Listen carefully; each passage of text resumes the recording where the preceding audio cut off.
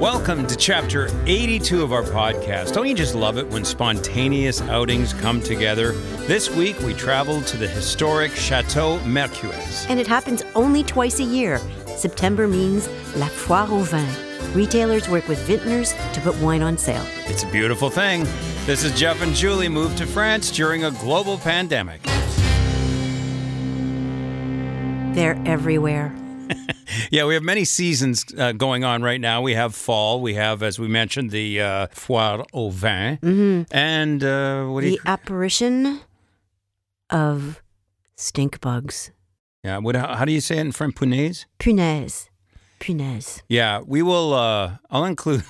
I was so busy this morning taking pictures of stink bugs. So they're all over the windows and doors. And when you remove something that was outdoors, they're sometimes inside because they're trying to look for warmth. And they're stupid as a post. Like if one lands on you and they make this hum they make a hum like they're a huge bug, which they aren't really. They're, size of a fingernail. But they land on you and you flick them and they fly right into a wall. That's how stupid and useless these bugs are. And they stink. Have you ever smelt one? Well, of course. Okay. And they really do stink? Oh, yeah. Go ahead and step on one and see how much fun that is. Oh, no, I don't want to do that, but... Oh, no, they're a stinky bug. Oh. And if you flick them, they emit the stink. Really? Yeah, you've smelt it. You just didn't know it. And maybe I'm just immune to it now? Oh, yeah, because we get them every fall. And sometimes they come into the house if you leave the door open or a window open. And I find them in the sink on their backs, spinning around. Because they're stupid. And they come in two colors, which is nice. It's like, hey, get your stink bugs now, coming in two colors. Well, the green ones are here. Yeah, and then what, do they turn brown? Or I think as they mature, they turn brown. Oh, man, they're everywhere. And they go in the weirdest places. Like they go between the window and the window stop. Creases. They like the creases and the little nooks and crannies. That's where you find them. So you open a window, and by the time you close it, they get squished, and then they smell, and they're just heinous. They don't bite. They fly around and smash into things, basically, and smell and turn upside down. That's their existence. And I don't think they have any use. Maybe they eat predators like worms. I don't know. Oh, that'd be good. I don't know. Enough of them. Yes. Do you have your French phrase of the day ready and handy? Already we're doing it? Yeah. Oh. Off the top. Right off the hop. Uh-huh. It has something to do with stink bugs? Yes, it does. All right. Espagne. Admirable pays où il y a 3 choses de trop. Les puces, les punaises, et les Espagnols. Oh, that's terrible. That's from Victor Hugo. That's a terrible thing to say. Spain, admirable country. Uh-huh. They have 3 choices of, what is trop? 3 too many things. Oh, they have 3 too many things. So, les puces, I don't know is that bugs? No. Fleas. Oh, fleas. Oh, my God. Fleas, the les punaises, the stink bugs, and the Spaniards. That's terrible, Victor. I know. That's an awful thing. It kind of made me chuckle.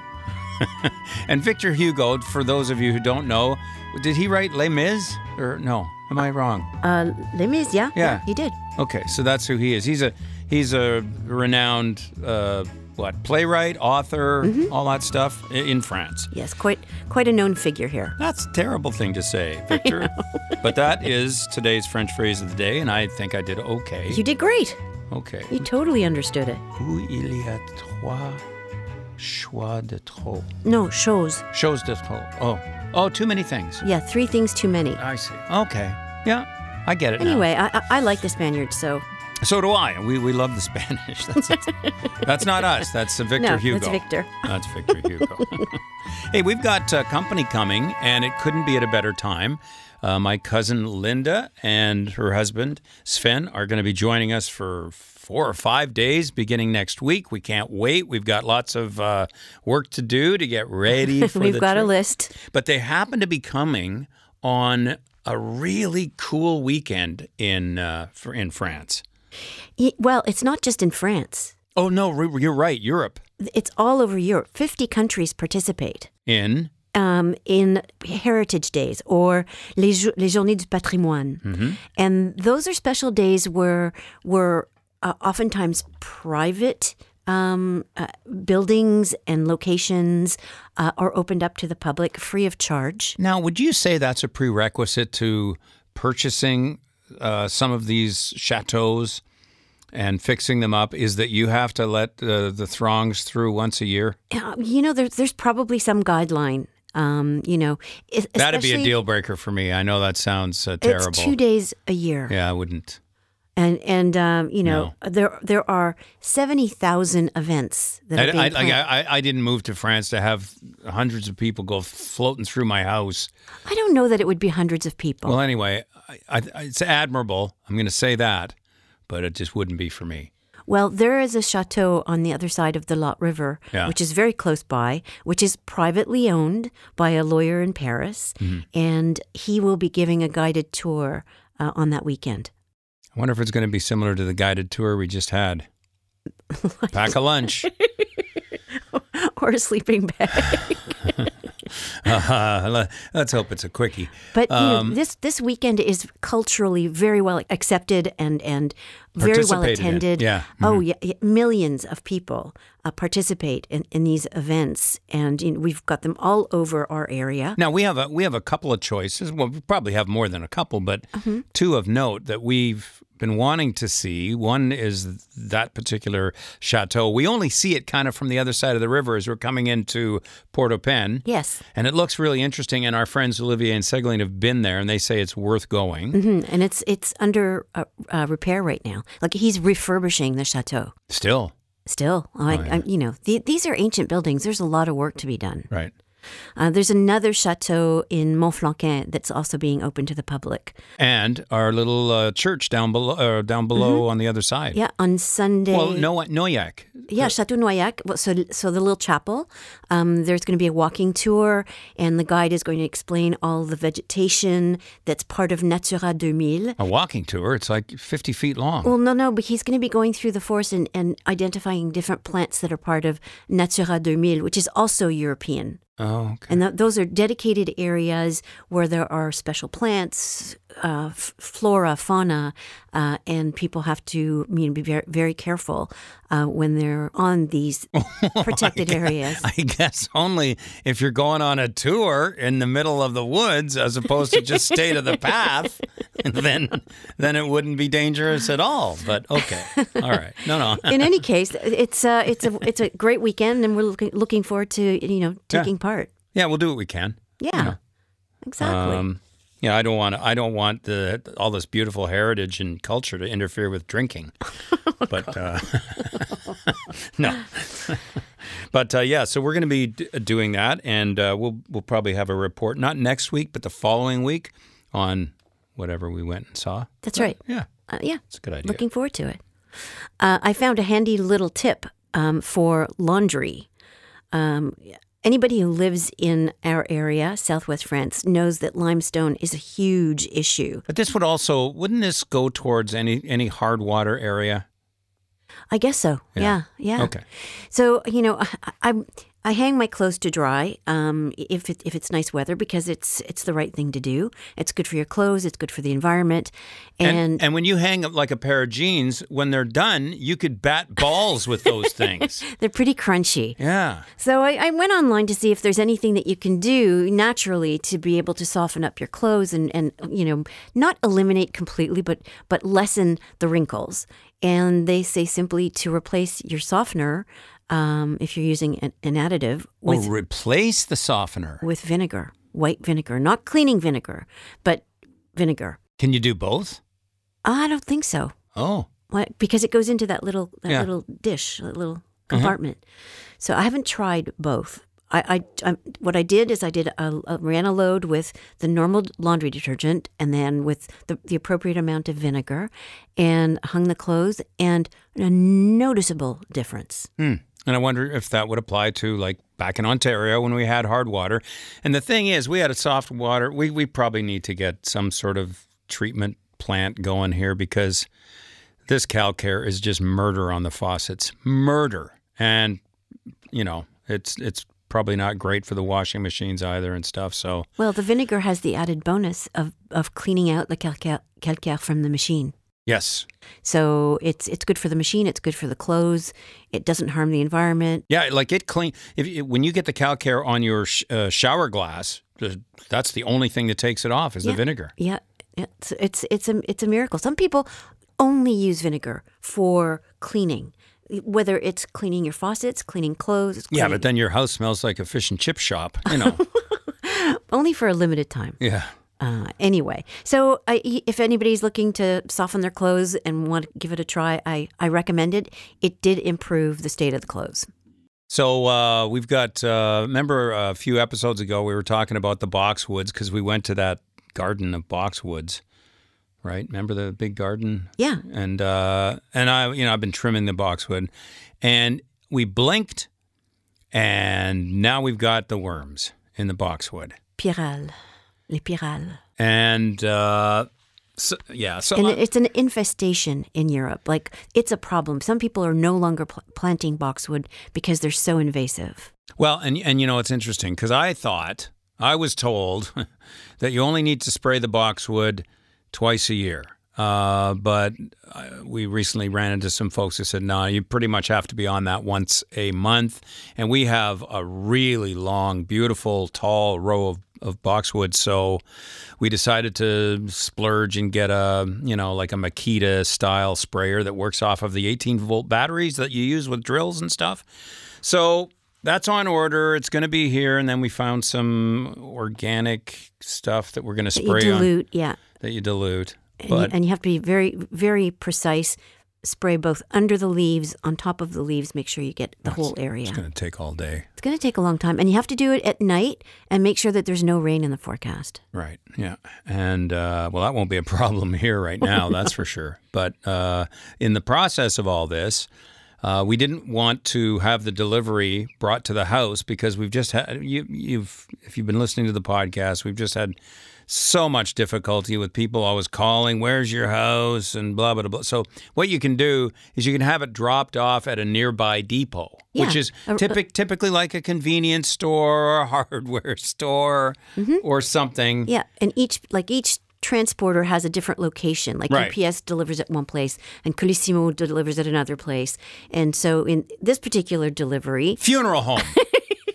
Funeral home. It's not a funeral home. I have to go and pick up a sprayer at a funeral home. Where's the package? Oh, it's over there by Jean-Marc. He was killed in a car accident last week. Okay, there are you misunderstood. It is for headstones and urns, but there are no dead bodies inside that shop. So you don't have to be I see. I thought worried about that. I thought it was like a funeral home. It's not a funeral home. It's for headstones and urns and things that have to do with cemeteries. Everything's so weird here. So you go pick up your packages at the tombstone place. We get our dog food from the Esso garage. And the best wine in the area is available at the garden center. This is such a weird place. But think about it. We've been here long enough that we've discovered this. Yeah, it's just... And, again, we had to mail a package today. And, you have to plan your day around this noon closing. Yeah. Like we did our walk with the dogs and then got back. And we've got to record the podcast and do the grocery shopping. Thankfully, we can do the grocery shopping at lunch hour, the one of the few things you can do it, between noon and 2. So then we got to boogie over to the post office before we do the podcast. And your day is actually run by looping around, the lunch thing here. Yeah. Well, you did a really good job. You went in by yourself, and you were able to fill out the label twice. That wasn't my fault. Okay. It wasn't my fault that I had to fill it out twice because she took a look at the package and gave me the 5 kilogram and under Label? Form to fill out. And then she grabbed it and she goes, "Oh, this is 6. You have to. This is a different form for 5 and over kilograms. It's a different color. So I have to redo the whole, both addresses and names and." Wow. Wouldn't you think to take the package first before you hand the thing over to the English guy? Oh, jeez. Anyway, it's done, and you did a really good job. And I was standing by, and I heard you speaking with her, and you understood what she was saying to you. So Yeah, no, it was fine. Yeah, no, I'm fearless when it comes to this stuff. I'm sure they would laugh as I leave, but I don't really care because I'm not. You gotta throw yourself into it, or you're just never gonna overcome it. No, you did really well. Yeah. So that's that. The little piece of gear that I had to send up north. Where is that place? Étable? Is that what it was? Étable-sur-Mer. Sounds like it's next to the ocean. Yeah, I would say it's on the ocean. Way Sur up mer, there. yeah. Anyway, sounds cool. So this was kind of a weird story that happened here in France before we get to our amazing day at Chateau CercuÄ. Yeah, well, it made the headlines on all the news reports, and it's the fact that there is a law, a recent law that explicitly bans the abaya, which is a Muslim robe. Now, this law is just intended to address that issue? Yes, because there's a law that was written in 1905, I guess, that made it so that schools were secular. Public schools. State-run schools. Yes. So, all religions are allowed. None are favored. So, they want to make sure that those institutions remain secular. See, and I got to say, I am a huge proponent of separating church state, all that kind of thing. If the money from your taxes is going towards public schooling, there should be no religious component. This is my thought. This is my opinion. So and because here's the other thing.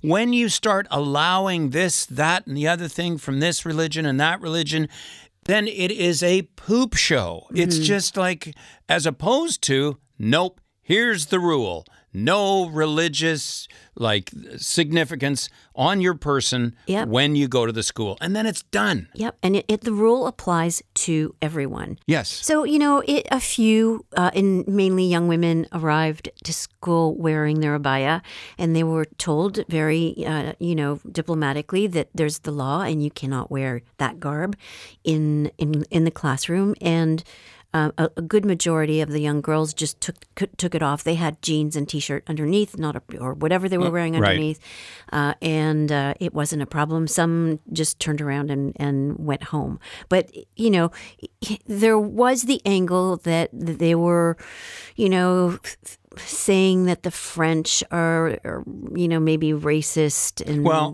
the one thing that kind of bugs me about this is, why did they have to, if they've already got a law in place about religion, and and that includes the crucifix and crosses and that kind of, it includes all religion, yarmulke, anything, all religions. So why did they feel the need to address something so specific with another law? Well, maybe it wasn't being respected, the original law. And so I think the thinking was that they had to make it more clear. I wonder if they could have instead made a law that said that was sort of an addendum to the original law, and maybe a paragraph to include, and then list everything that you could possibly, you know what I mean? Mm-hmm. Yeah, sure. As opposed to single, because when you single it out like this, it does sound fishy. Yeah. Well, it's interesting because Gabriel Attal, who is the education minister, he is going to be implementing some trial runs on different schools where students have to wear a uniform. Mm-hmm. And when I was a kid, I went to school where we wore uniforms. You were Villa Maria.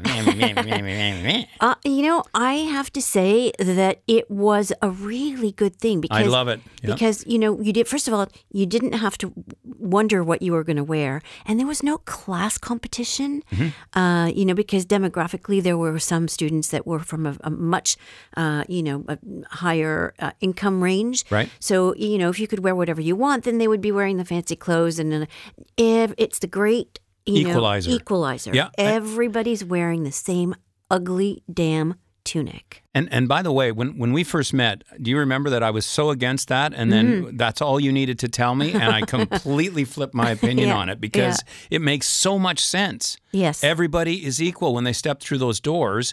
And I think you can apply it to, it certainly solves the religious issues as well. Yeah.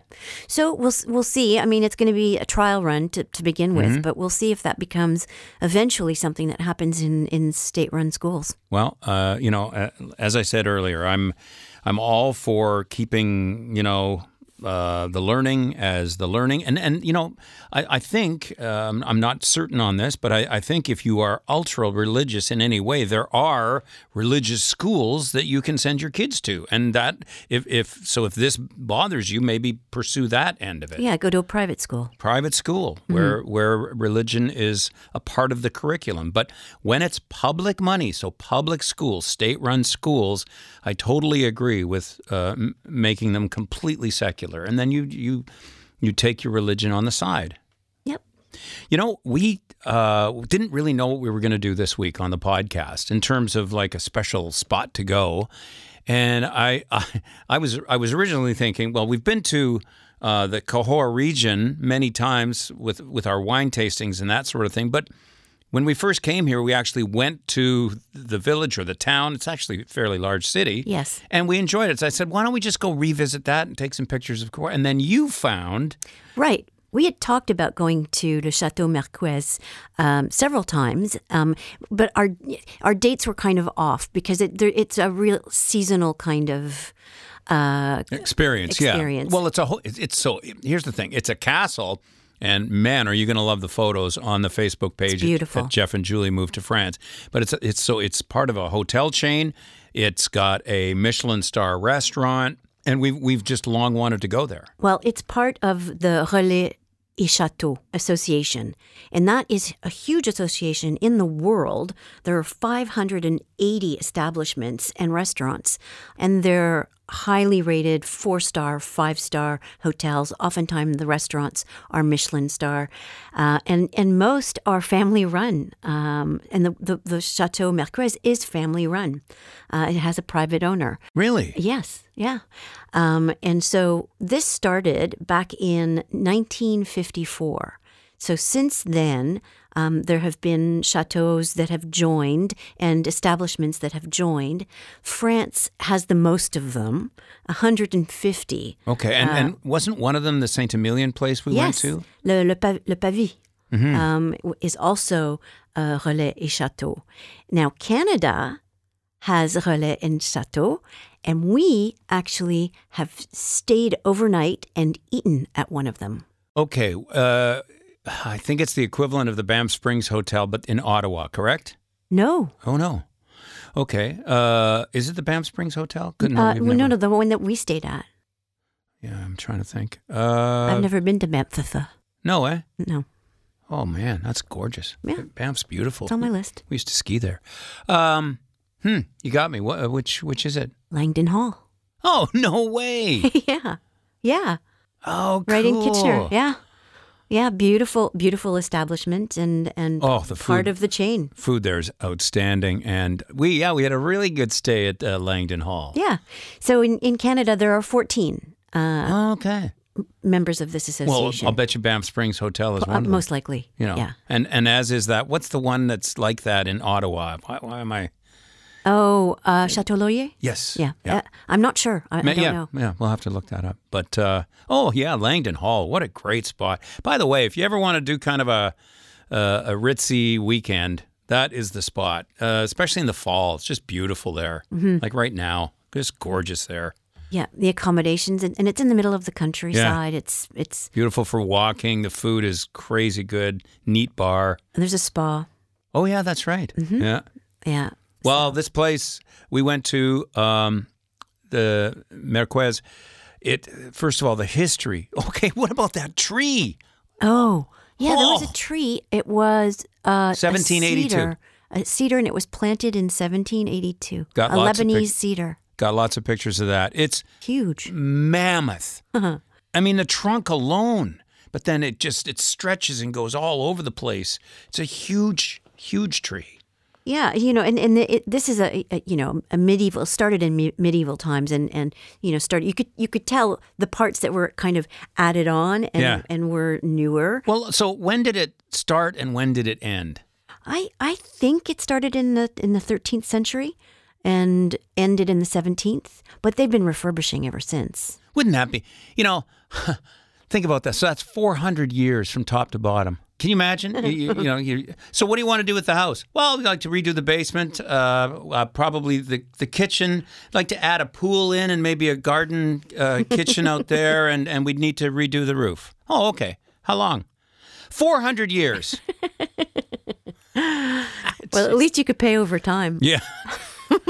But you're right, because when we were sitting there in the courtyard eating our lunch yesterday, we noticed that there was like half an archway and then something newer, I guess, so the 15th century was growing up. It was a tower, actually. They'd built a tower and it cut half the archway off. Yes. Yeah, it's true. And you see this all the time with some of this ancient architecture. And it's to Julie's point, it's a build-on. It's something somebody else wanted to do. Yeah, exactly. But lunch was delicious. We ate at the bistro, not at the Michelin star restaurant. That only serves the meals at night. Was that the restaurant right next door? Yes. Oh, okay. I think so. Okay, yeah, everything looked really nice, and we decided to check out, forgot to take pictures, but we decided to check out a couple of rooms just to see if maybe we wanted to go there sometime, and maybe we will. It's pretty cool. Yeah. The view, it's breathtaking. Overlooking the Lot Valley. Yeah. So, and the Lot River. Mm-hmm. So it's great, and there's a semi-Olympic sized pool there. Yeah, luscious grounds. It was really a very interesting visit. And again, this is under an hour or around an hour from our place. This was in a completely different direction. The drive that we took was incredible, and it was right during. I'm going to say we're in the last couple of weeks of the grapes hanging on the vines. So I took some pictures of these. The grapes are just gorgeous right now because they're just rich purple and just hanging there ready to be harvested. So it's through all these vineyards in Cahors, and then you get to the chateau. And I highly recommend, if you're in this area, that you at least just pop in for lunch, because it was the service. Well, it's top notch. Yeah. I mean, that's what you expect with a Relais and Chateau establishment. The personnel really very nice, spoke English. I gotta tell you something funny that happened. So I'm trying to use my French, and some words sound like other words, and sometimes I get it screwed up. And so they had. They had 3 red wines, and right. I was just kind of asking about the character of the wines, and she goes, and I'm listening, and I'm getting a lot of it. And then she said that the second wine, and plus de chêne, is that what she said? Is it more? Yeah, plus de chêne. Plus de chêne, and I say, et les premières sélections, pas de chien. And so what I basically said was dogs instead of oak. Yeah. Chêne is oak, chien is dog. So I said pas de chien, and she laughed. And then in English she said, no, there were no dogs hurt in the making of this wine, or we used no dogs with this wine. So yeah, they've got a winery. Yeah, and they have a very good reputation. And I think they've got 38 acres or hectares, with mainly the Malbec, which is very well known in the Cahors region. But They also do a Chenin. So they've got a white varietal. Right. So interesting. Well, we didn't really get the benefit of the Foire au Vin there. That's for sure. I don't think that the wines go on sale at a place like this. No, it's not. It was a little pricey, but au verre anyway, by the glass. Yeah. But the rest of the country is going to start to benefit from the big wine sale, and maybe you could elaborate on this and where did it come from? The Foire au Vin. Yeah. It's almost 50 years old and was started by the entrepreneur Edouard Leclerc. Oh, so the shopping or the grocery store. Yeah, Leclerc. I think he was from northern France, and he decided that he would help out the winemakers by having a sale so that they can get rid of their old vintages and make room for the new ones. Oh, I see. And he thought it was also kind of an opportunity for people who maybe weren't as knowledgeable to try different wines at a bargain. So he's the one who started this whole thing. He was pretty amazing. He's since deceased, but there are 720 locations in France. And it's the go-to. I mean, they have other, like Intermarché. They have other places, obviously, that you can get your groceries. But I think they've got like the lion's share of the market. And Leclerc also has hardware, like they have hardware store, gas station. Yeah. They sell energy. Energy, right? Yeah, and they create energy. They have the solar panels on the parking lots, which is brilliant. Yeah. And I remember when we were driving in, I don't know if you were on this trip when we took a bus tour in Portugal, but we drove by. Probably not. Another Leclerc in Portugal. Oh, yeah, right. So there are many, probably 100 Leclercs across Europe that aren't in France. Oh, okay. I didn't know that. Yeah. But it's a great... It's a big sale. It's a big sale. And now every store, grocery store, has dates. Like they've got a window to have their Foire au Vin. So, Casino or Lidl or Intermarché, and they're all staggered. Ah, okay. So Leclerc is at the end of the month. Okay. And then you get the big flyer, or at least you can get it on your app, and it goes through. And it's dozens of wines. What? Leclerc, they are doing promotion right now. They no longer print flyers. Oh, you got to get the... You have to get the app. Electronically, or go to the website. Yes, because they figured out that they were wasting a ton of paper, and people weren't really reading them. They were just chucking them. So. And those that want to will go search it out. I think that's a good idea, too. Yeah, I agree. But, man, I remember last year's flyer. Holy cow, they had it was endless. Yes. And really good discounts, like 30-40% on these wines. Yep. No, it's good. It's a good time if you have a cellar to stock up and do your research. And many of these retailers also have online services. So we'll have to check that out because we had a problem with our last online service. The delivery was just abysmal, so we canceled them. But maybe we should look into that. Yeah, why not? And this weekend, Tournon, which is very close to us, about 15 minutes away, has its inaugural Foire au Vin celebration in the village. They're going to give this a kick at the cat. That's the first one. Yeah. Well, they're the same committee that organizes La Foire aux Fleurs. On May 1st. On May 1st. They are organizing this. Apparently, there's going to be 30 different... kiosks. Yeah, they're going to have like wines from the region. They're going to have, the other things like honey and truffles and... all of the jams and jellies and so the duck confit and... Oh, yeah, there'll be a lot of that. So on next week's podcast, we will let you know how that whole show went, as we have plans to attend over the weekend. So we will talk to you with Chapter 83 then. À bientôt.